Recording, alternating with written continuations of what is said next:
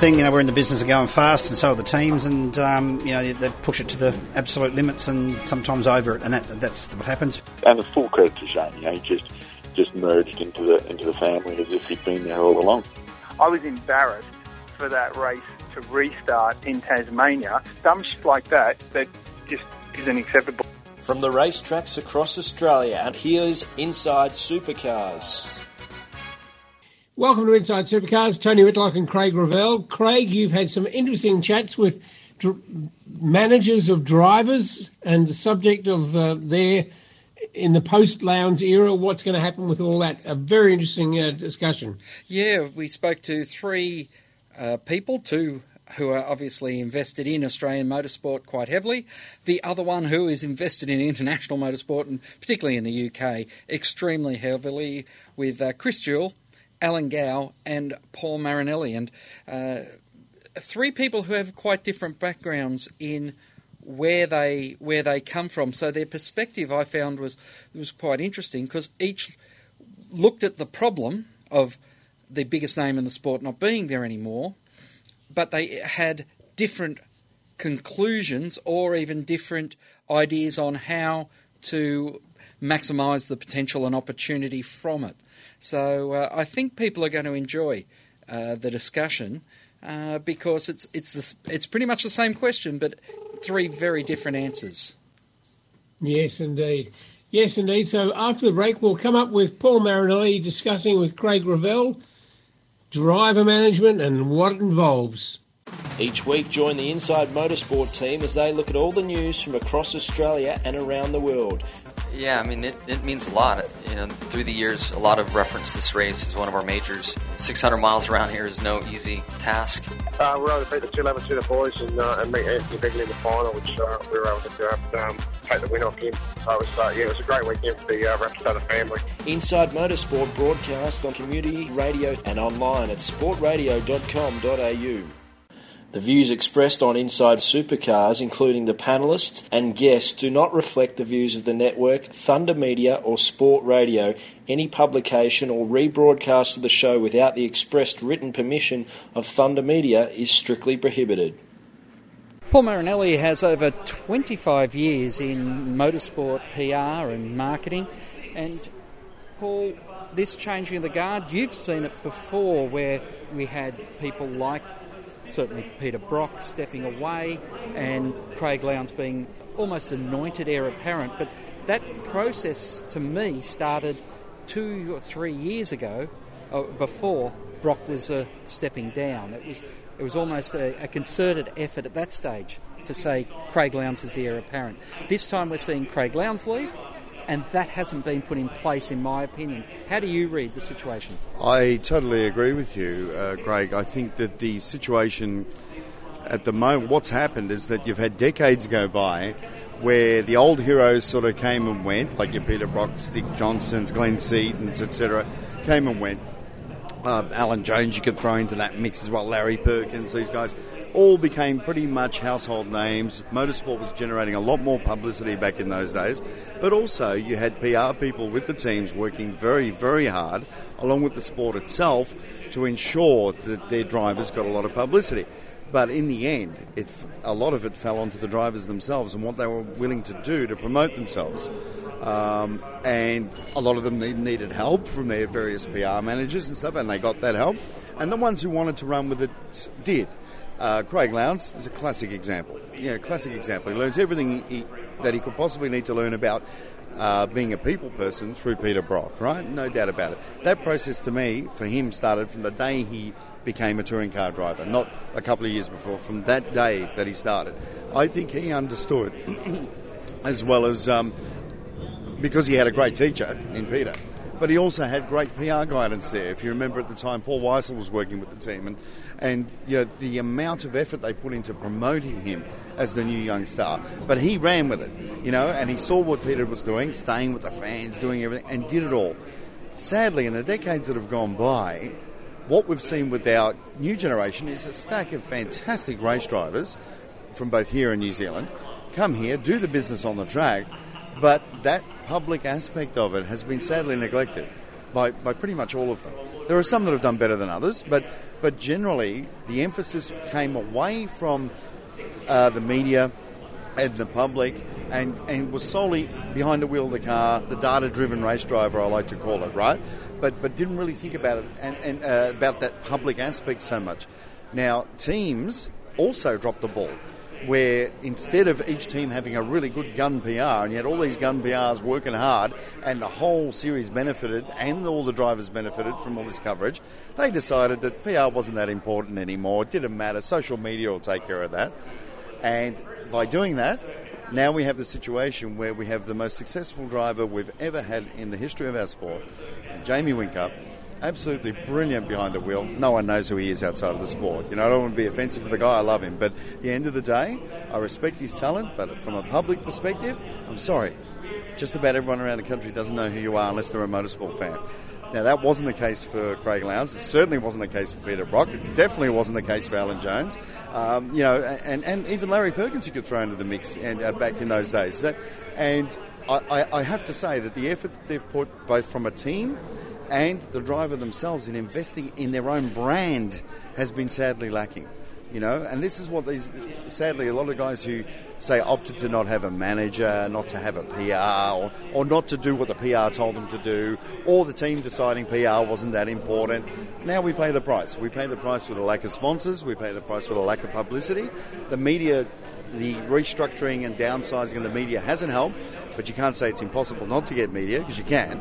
Just, I believe the effort that's been put behind making these guys stars, if you like, or sporting stars in this country, has been sadly lacking from both the team side, but also the driver has responsibility as well. At the end of the day, you're as the athlete, as I like to call it, you're out there to promote your brand, and if you're not doing that, besides your racing, you've got to win, you've got to be successful, you've got to get podiums, you've got to do all that, the team's got to back you up, but you're responsible for yourself.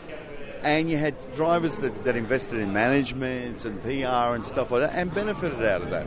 There's no doubt at all.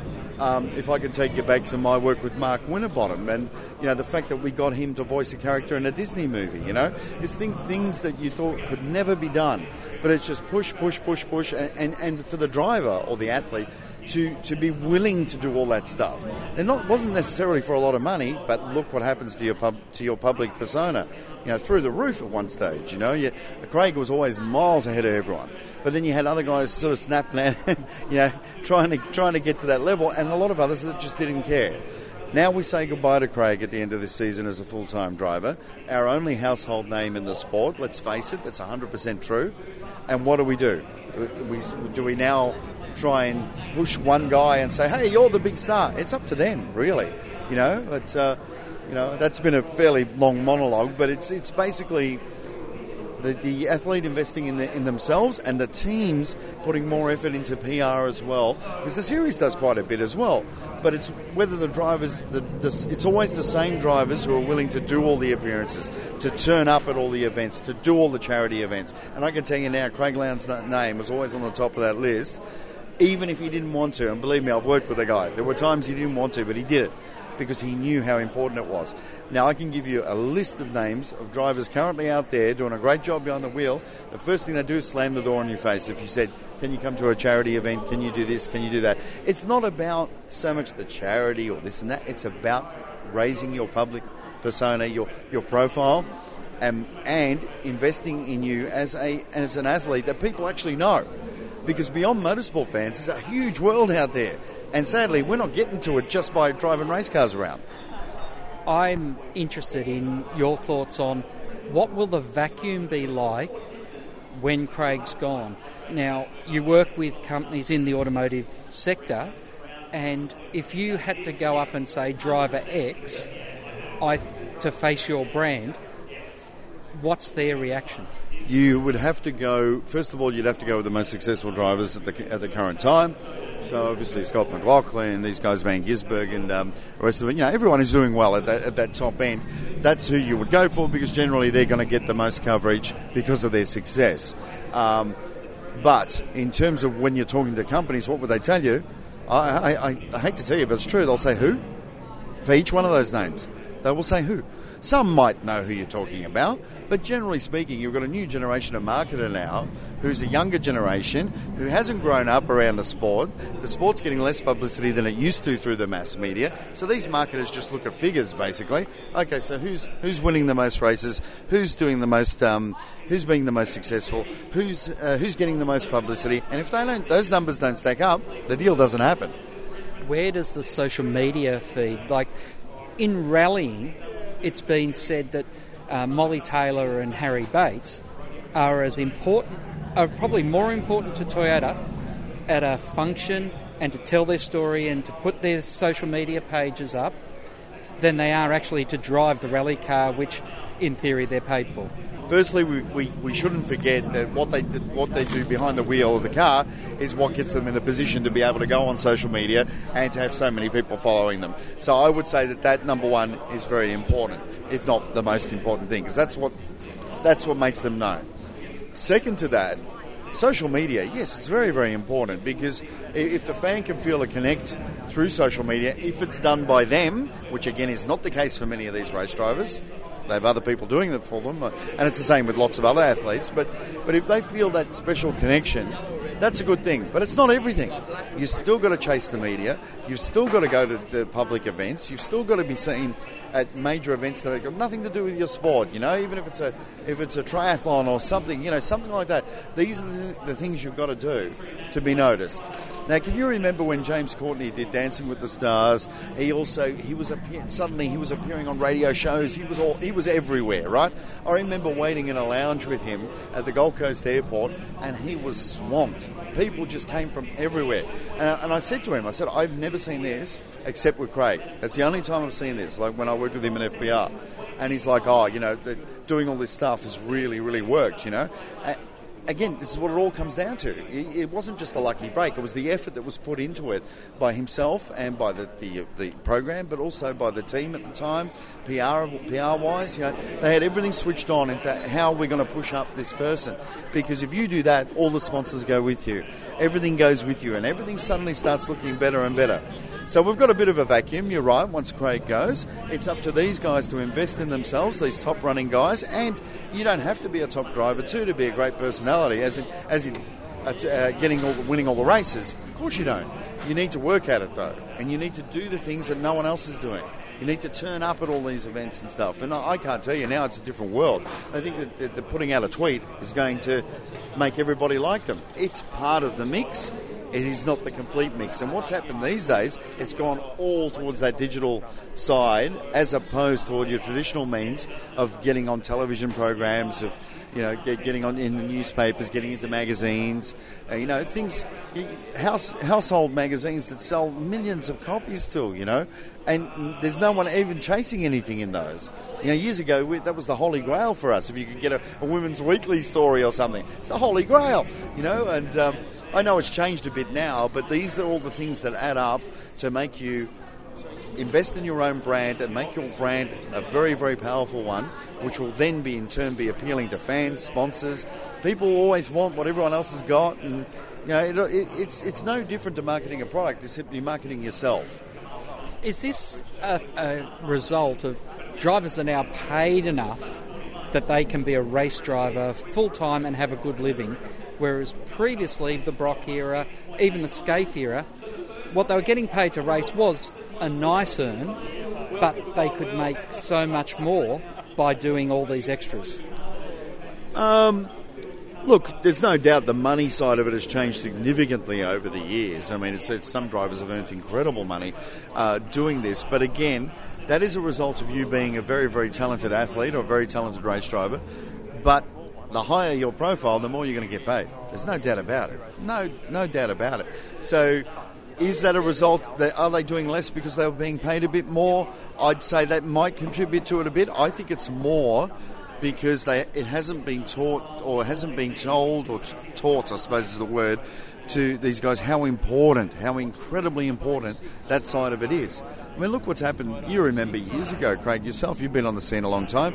Every team had a media guy that come into the media centre, talk to all the journalists, always trying to do a deal to get a story up and running, bring their drivers in if they've had a crash, take your driver to the commentary booth so he gets to talk to all the public at a race event. This is the stuff that used to happen all the time. You look at it now, you never see that. You're lucky if you see a team media representative going to a media centre and even know who a journalist is, let alone go and pitch a story. You know, that's something that for us was a given. You had to do it all the time. And yes, things have changed in digital media and that, but you can't tell me that the basic premise of trying to attract media coverage for a driver, even if the driver does it themselves, that does not bring you a benefit. Of course it brings you a benefit. Since we've seen the bombshell in Townsville on the Friday, have you seen drivers trying to position themselves better? Yeah. There's been a bit of a late flurry by a couple of guys who have done their best to get their heads in front of the TV cameras more and smile a bit more and be a bit more amenable.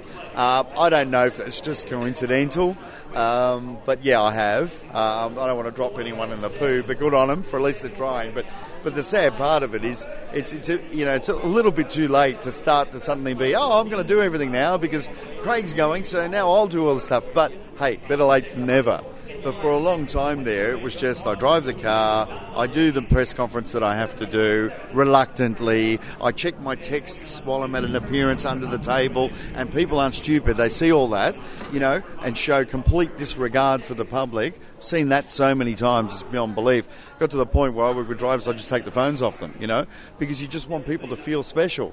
Even if there's a TV camera on you and you're too busy checking your messages and stuff like that used to go on recently a lot, But look, I think they've got to realise they've got to step up. They've got to invest in their own brand. Can't say that enough. You are a brand. You are an ambassador for yourself.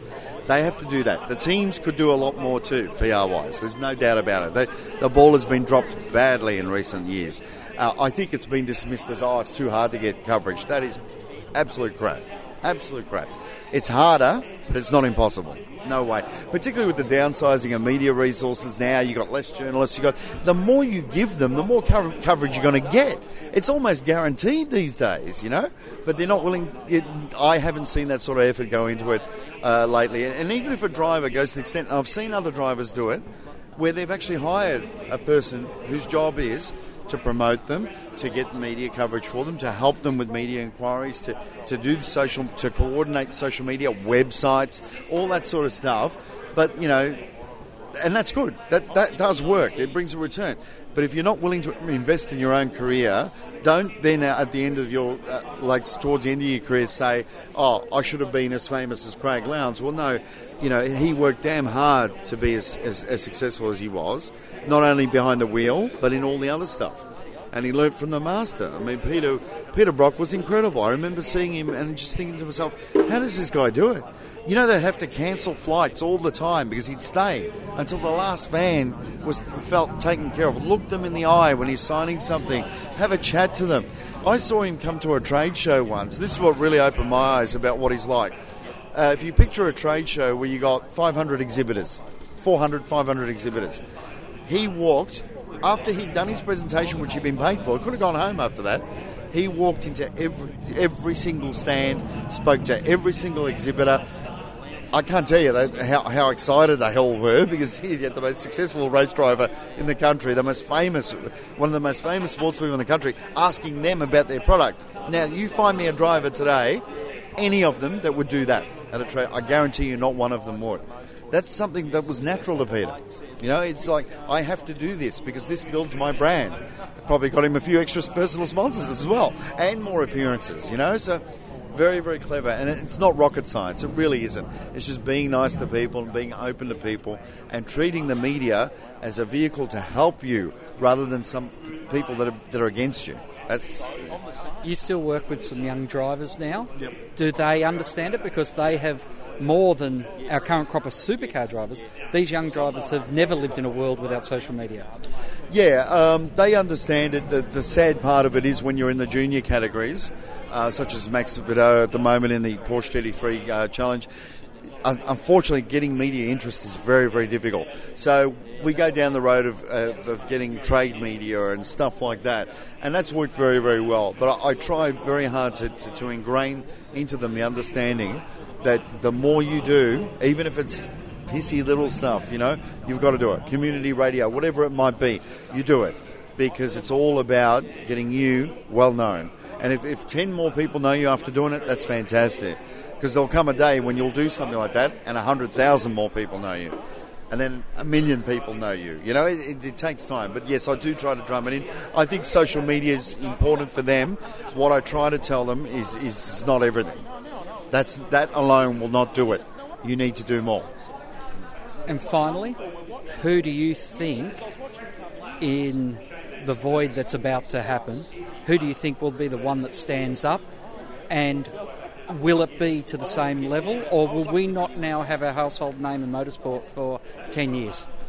It's a really difficult question, Craig. I actually thought about this a lot when they announced when Lance's retirement was announced, and I was trying to think, who will carry the mantle? It's a really difficult question, and if you go on results, you'd say, guys like Scott McLaughlin, he's got the personality for it. He certainly has that. He has the appeal for it.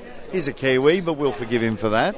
But at the end of the day, I feel that he could have done more earlier in his career to promote himself a bit more, to be a bit more out there. I think he was very, very shy when he started too, and he's come out of that shell.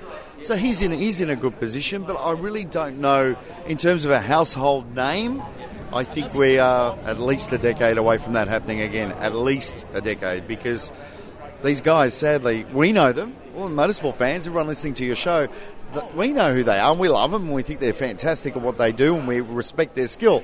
But out there, not nobody, but geez, the overwhelming majority have no idea who they are. So there's a lot of work to be done by the sport, by the teams, and by the drivers themselves. And if they're not willing to invest in themselves, well, don't complain after when your career's ended and you don't have anything really left to fall back on, because no one knows who you are except motorsport fans. It's a hard one to answer. I think we're in for a long time before you've got another megastar. And the thing, the first thought that went through my mind when the Lowndes retirement was announced, aside from the shock of it being so sudden, was our megastar's gone. And I felt the same way when Peter Brock, I know he retired several times, but that first retire, I thought to myself, our only megastar is gone. And I feel that way again now. I certainly hope it'll change. I hope the sport will grow and become stronger. But without all of that effort being put into media, social media, and into being visible to the public at any event that you can possibly do that gets you out to people, unless you're willing to do all that, you will not be a household name in this country. You're competing against too many people. Footballers, sporting people from all different disciplines. That's who you're up against. And these people go out there and do 10 times the amount that our drivers do, like in terms of appearances, this and that. But because their sports are so fairly insignificant to the press, they get even less. So they've got to work 10 times as hard. It's a difficult one. I hope we have a megastar soon.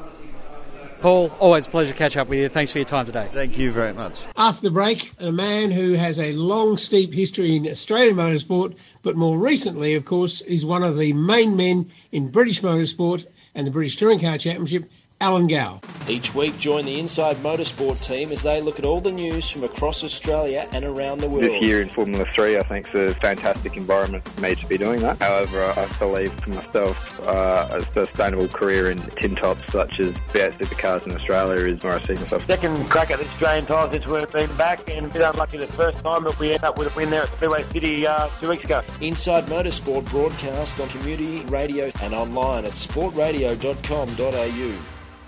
Join in the conversation, post your thoughts on our Facebook page, and to ask a question, email insiders@sportradio.com.au. Alan Gow, back in Australia, but for many, many years you've looked after drivers of all motor racing disciplines. I'm interested in your thoughts with the void that's going to be left in supercars with the departure of Craig Lowndes from full-time racing. Where do you think drivers can take the opportunity of a potential new fan base? Look, the drivers have got to look after their own IP. It's up to them to promote themselves amongst the fans, both within the sport, but more particularly outside the sport.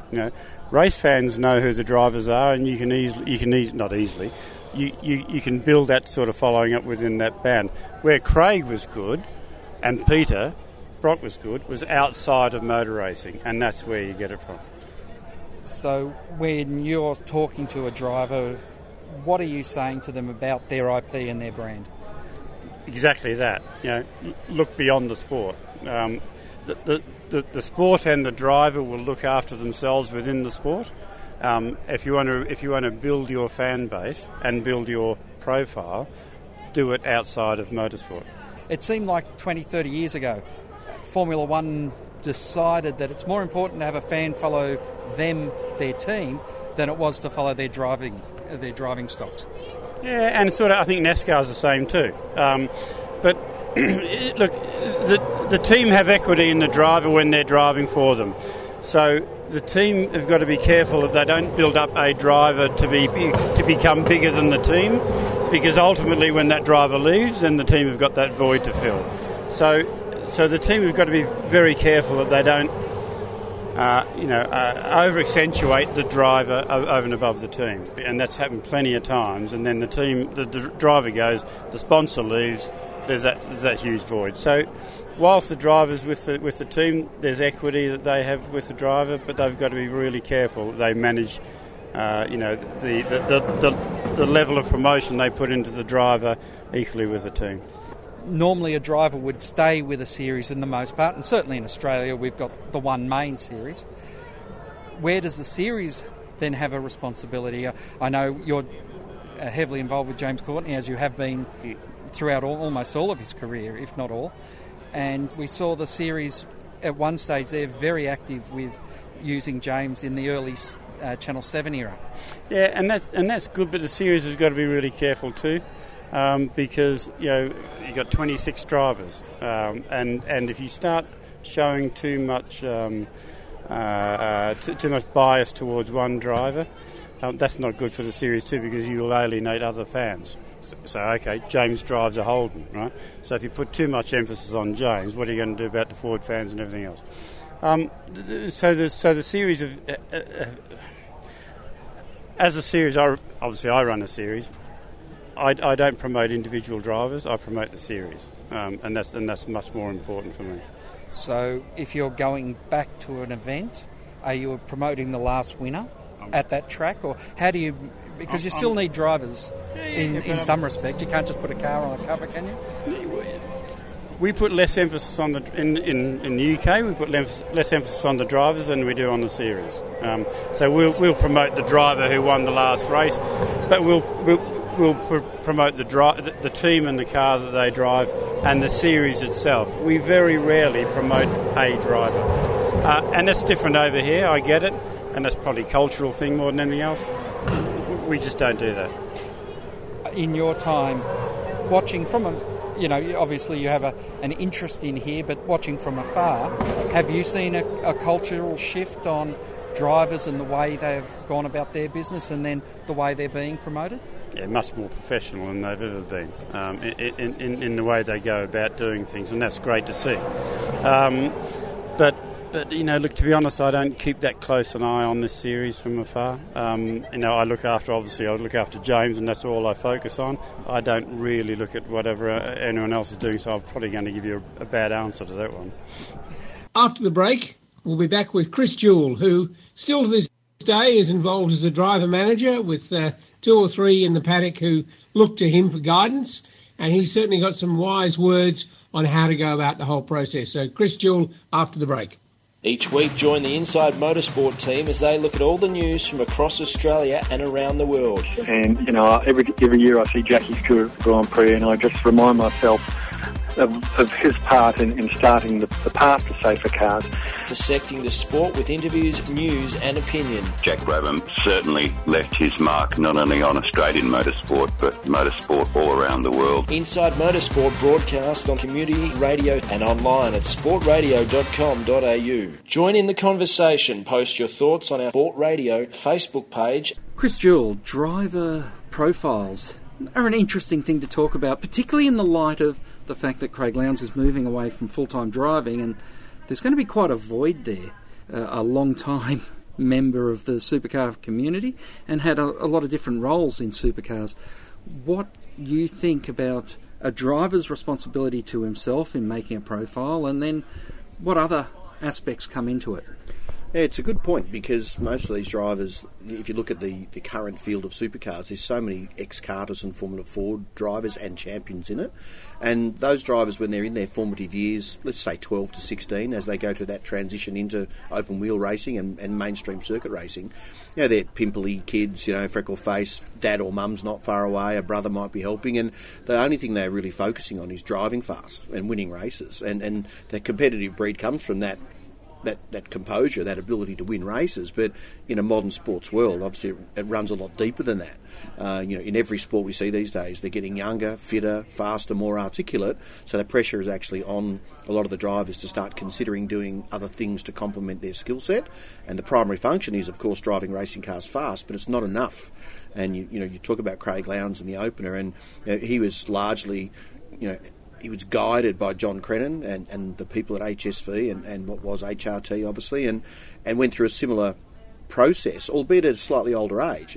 What we thought was very young back then, as a 16 to 18, 19-year-old, you've now got drivers who aren't even competing at Bathurst this year, who can't race because they're 15, yet they've done 2 or 3 years of circuit racing. So it is a balance. I don't know that I've seen a totally self-sufficient racing driver who is competitive, fit, fast, focused, articulate, and consultative with sponsors and media out of the womb. It does take some guiding and development. Some self-develop, some engage others to help develop. Some are fortunate enough to have a family that might have a business that they're exposed to, so they pick up on other disciplines in their life at a young age, and they mature quite quickly. And I think that's evident when you look at the best of motorsport right around the world. The manager's role in promoting a driver, and not all drivers have managers, and interestingly, some drivers have gone 90% of their career without a manager and then got one towards the end of their career. Others go the other way and drop off their manager towards the end. But it's interesting to find out, where's the manager's role in promoting a driver and doing all that work to establish a name so that people who are working in the main game even know they exist. It's interesting because what tends to happen is, it's very easy to cherry pick in sport, and clearly anybody who wanted to manage the leading lights in sport, potentially queuing at the door to have an opportunity to earn a small commission out of a big salary from one of those sports stars. And when you're trying to sell a new name, it's very easy to try and drop them in as, this is the next Craig Lowndes, or this is the next Lewis Hamilton, and obviously if you don't deliver, then you only get the chance to say that once. But what, in essence, you really need to do is you need to be promoting, this is the first, Chris Jewell, or this is the first whomever it might be. And that falls on deaf ears largely, and it becomes very results-driven. So that's why in the background, if you can create a mechanism for them to be a better and more proficient person away from the steering wheel, and then continually, not necessarily force feed, but continually keep those potential suitors or employees up to date with what you're doing and the driver is doing, if they then engage with them one-on-one by bumping them into at an airport or at a racetrack, and it's amazing how many times we all cross over in our environment, if they then engage well and communicate well, the light bulb of sort of the psyche comes on, and further observations are made. And potentially if you have a standout performance, championship win, a really good run in a wet race or something like that, it can create an opportunity for the potential employer to want to look more closely at the individual. You've got to be careful. It's a balancing act, because you can force feed too many people and create almost an anti-awareness whereby the team boss will be saying, yeah, this is the fifth guy who said is going to be the next Ayrton Senna, and he's not going to be. And then if the sixth one comes along and is actually very good, you may have tarnished the brand a little bit. So it is a fine balancing act, and I still firmly believe that the drivers need the assistance to develop a profile, to communicate what they do, and over time the management role diminishes. Because the drivers, once they are ensconced in one of our big teams, they have at their disposal many other things. They have fitness, diet, counselling, team management, logistics, all the other things that go with it. And you largely then move into a backroom role where you tend to be doing ambassadorial deals, or you're the consultative father or friend or the guiding light when things are down, and then you do contractual work in the background, because not many drivers really like to do all of the tedious, menial paperwork process. So it does diminish over time, but the plan is to have one that's flying the flag so highly that the younger ones coming through in this circuitous conduit tend to think, well, without that person, it's going to be very difficult, not impossible, but very difficult to reach the top. So how do you balance the name recognition, media training, and then how do you balance those three aspects? Because it's becoming very clear that unless you've got all three, you're a very difficult proposition for a team to take on.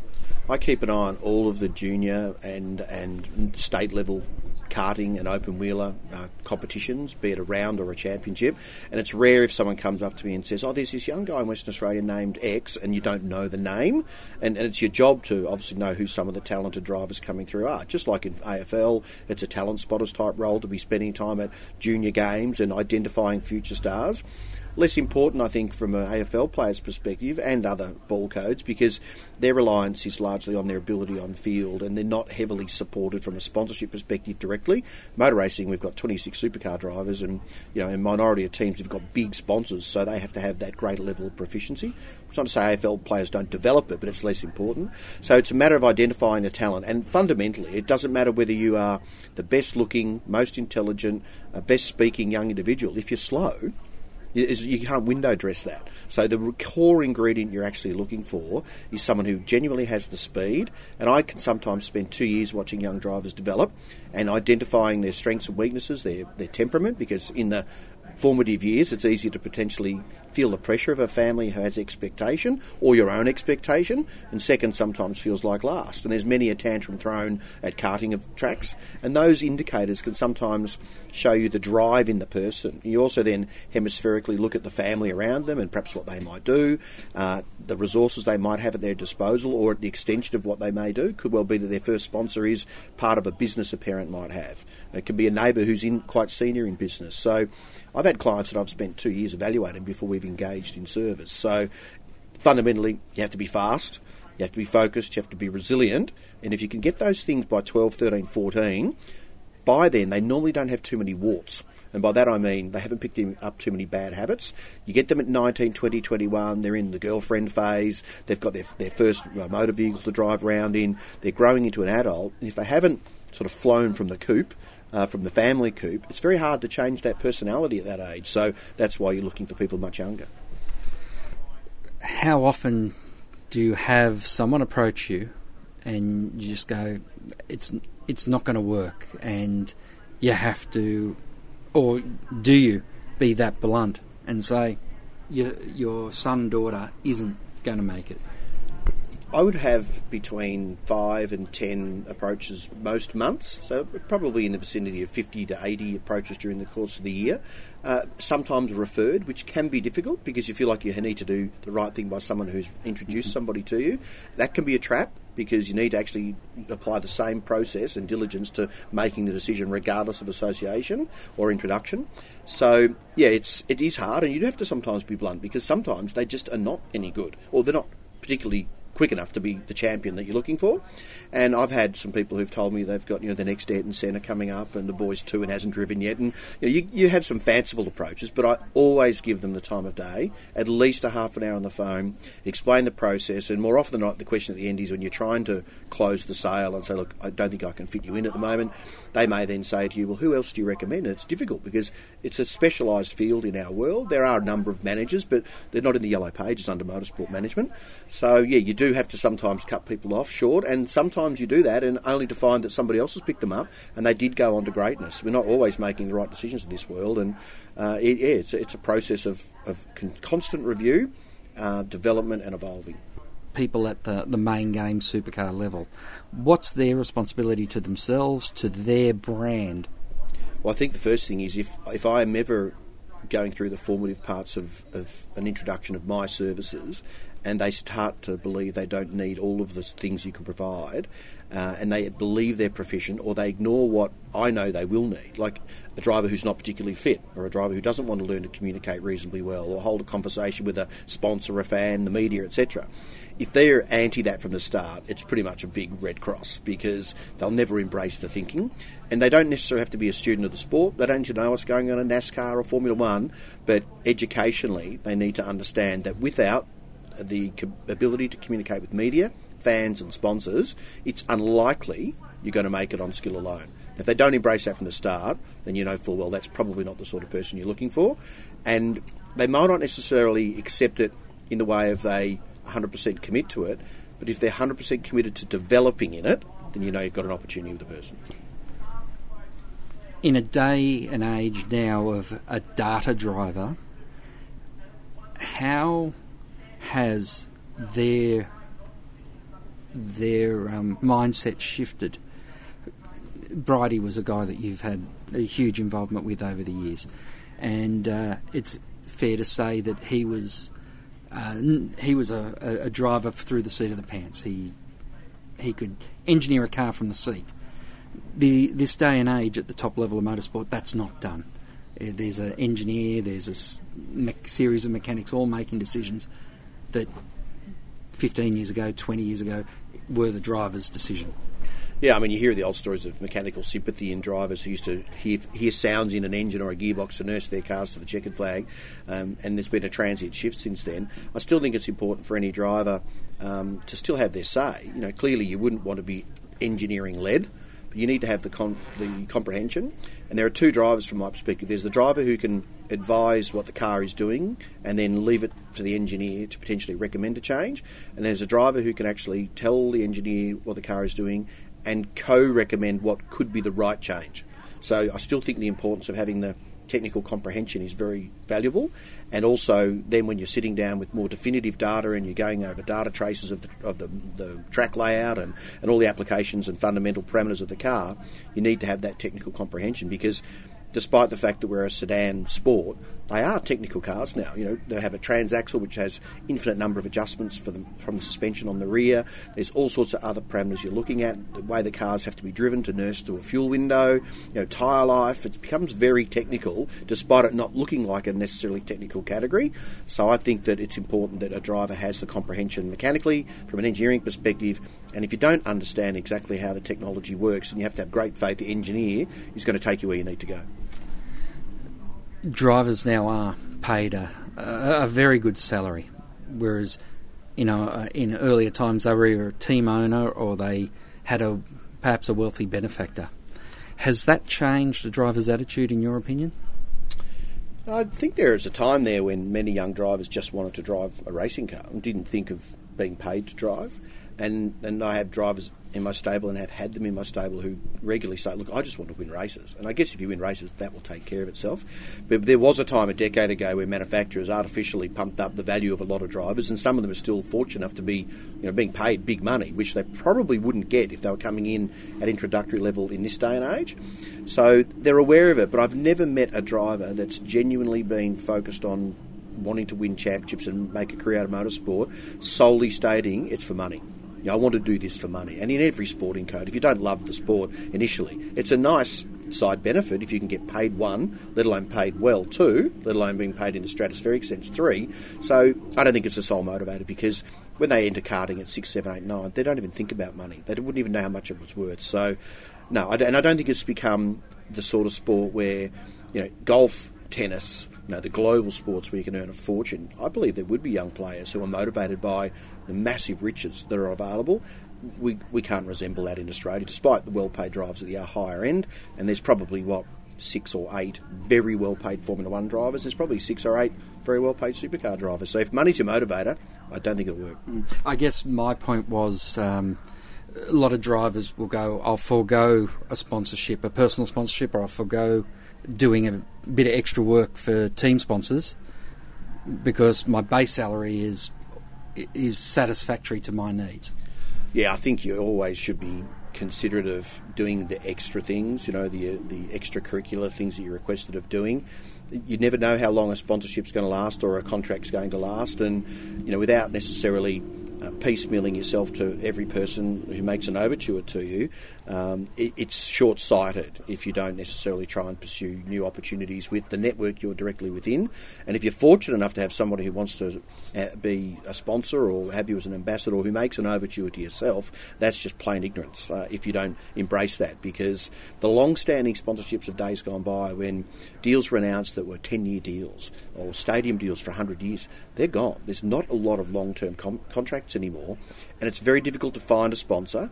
So when you have it, you want to nurture it and keep them. So, I would recommend any driver that has an opportunity to earn some additional money over and above their salary, i.e. case in point Craig Lowndes, who's got great personal endorsements, then that's the way you can become more of a globalised individual and move into something else after motorsport. Because by about 40, the career is coming to a close. Early 40s has been what we've seen recently with Jason Bright, obviously Craig Lowndes and some others. How long before people at 25 start to realise at 45 I need to find something else to do? And they won't all make it into the media, and they won't all write a book, and you have hopefully a long life thereafter. And unless you've earned stratospherically high salary for that time frame, you're going to need to find some money to pay for the outgoings you need to service. So, embrace it, run with it, and there's never a better time to capture as much money as you can than when you're in vogue. How do you then advise drivers along that path? Because, as you said, a sports career, no matter what sport it is much, much shorter than the balance of the life. Yeah, I think that comes in the formative years. It's a cultivational thing. If you try to disseminate on any driver at 15 all of the information, the journey you can see that's ahead for the next 30 years, you probably scare them off. So it's an organic thing. Over time, you just slowly introduce and chat freely about some of the things that are going to be important going forward. It's almost, to use the slang, to businessify their comprehension of the industry they're in, and then embrace that and move forward. And some you can see early that they would potentially have a career in other areas. Some may be fortunate enough to have a family business they could move back into if they had to, but they might not want to. Running your family business compared to driving racing cars are disparate as far as the personas of those are concerned. So, it's something you have to slowly introduce. But again, it goes back to the fundamental intellect and desire, for them to be able to embrace and accept some of the things. And all I ever say to any young driver, all I ask you to do from word go, I may be right a lot of the time, I may be wrong a lot of the time, but just listen. So if the experience of your own failings or successes can be imparted on them, and may well be that they combat that and they prove to be right and you're wrong, but if they just listen, and if early in the piece they don't listen, then you can see clearly they may not embrace all of the thinking of what we're discussing right here. As I said at the top, Craig Lowndes is leaving the sport as a full-time driver. I have observed that a couple of drivers have now gone, here's opportunity. There's a big fan base out there that's about to become unattached to a driver.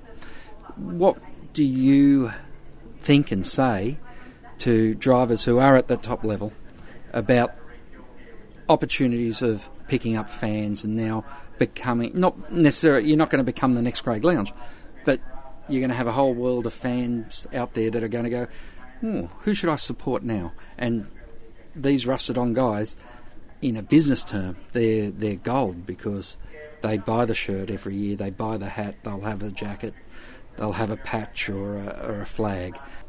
Monetarily, it might not be direct, but there are huge advantages to having a supporter base. Keep it real. Just keep it real. Each individual, you can't change the natural DNA in someone, even at 12. You might be able to streamline and influence it, but if you maintain the basic format of your true personality, and I think if you look at some of the drivers in the sport now, you can pick the ones that are a little artificial.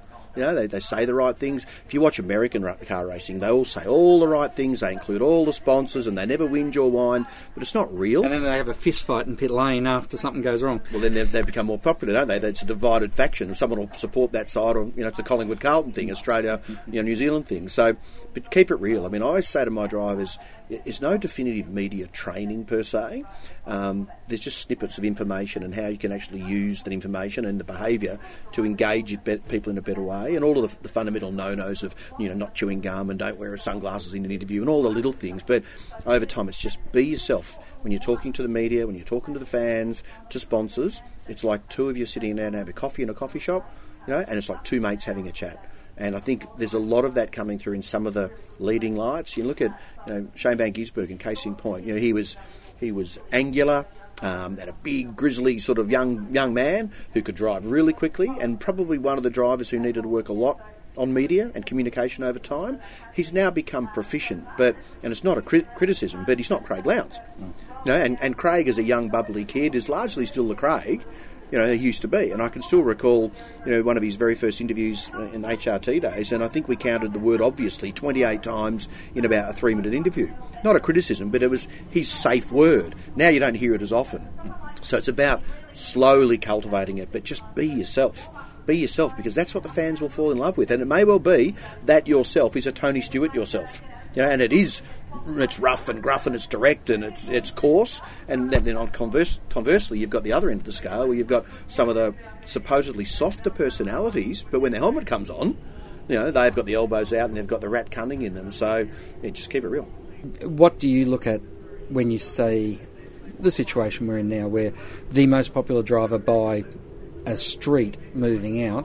What does that mean in a bigger picture for the series? What does the series need to do to promote the rest of the drivers, and what does each team need to do, or don't they need to do anything? I think it's going to leave a void. We should revere our champions in any sport. In AFL terms, you hear people saying, Buddy Franklin, he's not as good as they say. The day he falls up with an injury or retires is a sad day, because you lose a champion that not only his definitive fans enjoy watching, but in all honesty, most of the AFL community enjoy watching. So in motor racing, our Buddy Franklin, if you like, is Craig Lowndes, and he's about to go missing. So to fill that breach is going to be difficult, and it can't be done artificially. And the same thing goes for Jamie Whincup's multitude of championships. We should be rejoicing in the moment of someone who's showing such dominance in a great team, acting as a true professional, because he'll be gone one day. So I think that the interesting challenge will be to see whose personality starts to change and who maybe who tries a little bit too hard. Clearly we can identify the next group of drivers who are likely to be, the Craig Lowndes type drivers coming through. And in essence, I think if you're over 30 or 35, your brand is set. So it's the younger ones that could potentially just fine-tune and streamline their brand a little bit, and it may take 10 years. And if you're not achieving success, you can be the best brand in the world, but it doesn't mean anything. So it'll be a combination of the driver that's in the right team environment with the right equipment and personnel at his disposal, the right personality, and then ultimately the results that come with it that will slowly start to pursue and maybe even equal the popularity of Craig Lowndes. Is Craig Lowndes as popular as Peter Brock in his halcyon days? The jury's out in a lot of people, but he's certainly the most popular driver we have now. And there's that lineage, isn't there, between Brock, Lowndes, also, following in each other's paths, so to speak, or Craig in Peter's. So, right now it's a big gap to fill. I don't think supercars as a category will necessarily try to fabricate. Could they potentially import a big name to the sport? Maybe, but again, it's artificial. It's going to be about making sure the racing is competitive, and then when that person who does start to win, that personality starts to blossom, it's then maximising that personality for who they are. Now, it may well be Scott McLaughlin if he wins the championship this year, and goes on. He's popular in Australia and New Zealand. Team Penske have global reach. He has all the fundamental credentials, but he needs to have the on-track success as well. And to match what Craig's achieved will not happen, no matter how fast you accelerate it, for a decade or more, if it happens. So it's an interesting challenge. Chris, it's a pleasure to catch up with you. It's interesting times ahead in the driver stakes, if you like, and it'll be also interesting to see how it all shakes off, not necessarily in 2019, but what it's going to happen in 2020, 21, 22, because I think that's when we're really going to start to see the bite of Craig not being here. Yeah, I think you're right. It'll be a 3 to 5 year process that we're about to go through, and almost by stealth, the individuals or the individual that's ultimately going to assume the mantle will develop. And it could be someone totally obscure that we're not expecting. We may have in our category at some point a country bumpkin 20-year-old that's just no frills but a fast racing driver that could be embraced by the loyal legion of fans that are in a similar demographic. We're a very popular sport regionally, and that could work very well, just as much as the silver-tongued engineering intellect that wins races. And that's the beauty of the sport, isn't it? It's different personalities. If they were carbon copies of the predecessor, well, that's largely a beige existence. And I, for one, will be looking forward to, one, seeing who might step up to the mantle, two, trying to help my drivers make sure they can, but in a natural, non-fabricated or artificial way. Craig, final thoughts. And I just like to raise the issue of driver management in terms of Dave Reynolds, Bathurst, and what happened with Erebus this year. Because Dave Reynolds has a very forceful manner, it seemed almost as though Erebus were almost wary of trying to pull him out of the car before he agreed to it. Obviously, when it came time and he did get out, they did it and he was out and Luke Youlden was in, but it just seemed a very strange one. Yeah, I find that teams are loath to pull out their main driver. I can remember one example with Tim Slade, who was in a horrid state in the car. You could see in the car he was trying to spray water on his face to try and cool his body down, but they left him in the car. All too often, I think teams err on the side of the main established driver. Understandably, they're the faster driver in 9 out of 10 cases between the main driver and the co-driver, but it's very easy to be an armchair expert or a Monday expert and say they should have changed Luke Youlden. In the same situation again, I actually think, based on the discussion I had with Dave, which people heard some of that on the show a few weeks ago now, I actually think Dave would put his hand up to get out. But who knows when the red mist is down. But there have been instances many times over the years. I mean, you go back to the Steve Owen back in Adelaide, back some 10 or 12 years ago, when driving a Rod Nash car, and he was severely dehydrated to the point, in fact, where one of the doctors at the Adelaide hospital told me he was as close as you can get to cooking your kidneys and surviving. But certainly driver fatigue is something that the teams need to be well advised about. And it'll be something possibly that comes up this weekend. Do you know if the forecast is for good weather or bad? Well, who knows with New Zealand. It can be so different at times. And it's certainly an interesting subject, driver fatigue, and one that teams will probably increasingly put on their agenda to discuss. But that's it for another week's episode of Inside Supercars. So thank you very much from me. And good night from him. Inside Supercars is produced by Thunder Media. Tune in next week for more at sportradio.com.au or lock in the podcast on your iTunes or mobile device. Search Inside Supercars.